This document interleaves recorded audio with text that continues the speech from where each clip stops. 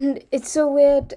The movie even explores the Palestinian debate. Like I don't know how a cartoon like made to mock organized religion even addresses the idea of the Israeli-Palestinian debate, one of the biggest international relations debates of the last century. And it's really weird because back to the Sausage Party thing, because the Sausage Party explores different like religions. Like for example, there's the I don't remember what food it is that is basically meant to be a metaphor for Islam, and then there is the sausage and the bun, which is like meant to be like a metaphor for American like conservative Christianity, and the whole idea that if you are good, if you're a virgin and you're a virgin till marriage,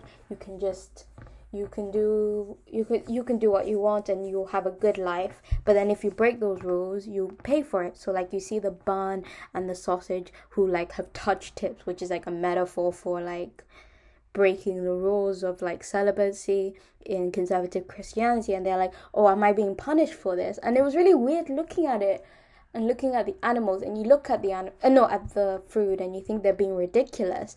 But then we do that in real life, where we have we judge ourselves and we have these like self like proclaimed like I'm being punished by God for doing this thing. And it wasn't until recently that I've realized that we need to be a lot kinder to ourselves, and we need to be realize that we're imperfect, but we serve a perfect God, and He knows it.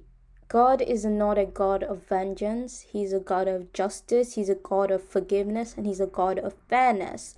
And I think He's a God of compassion. And a lot of Christians forget, yeah, God can be a God of vengeance, but we forget that God is a God of love and kindness and mercy. And we often are leave ourselves to this idea of we are such bad sinners that God cannot forgive us.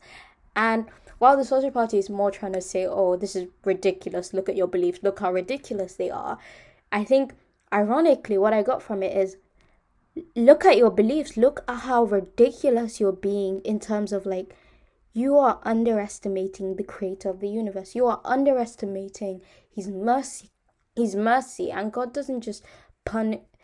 Not everything that comes our way is a punishment from God. And sometimes we need to be a lot less. We need to take decisions not in fear, but in hope, in kindness. I'm not saying there aren't sexual experiences that aren't the best for you.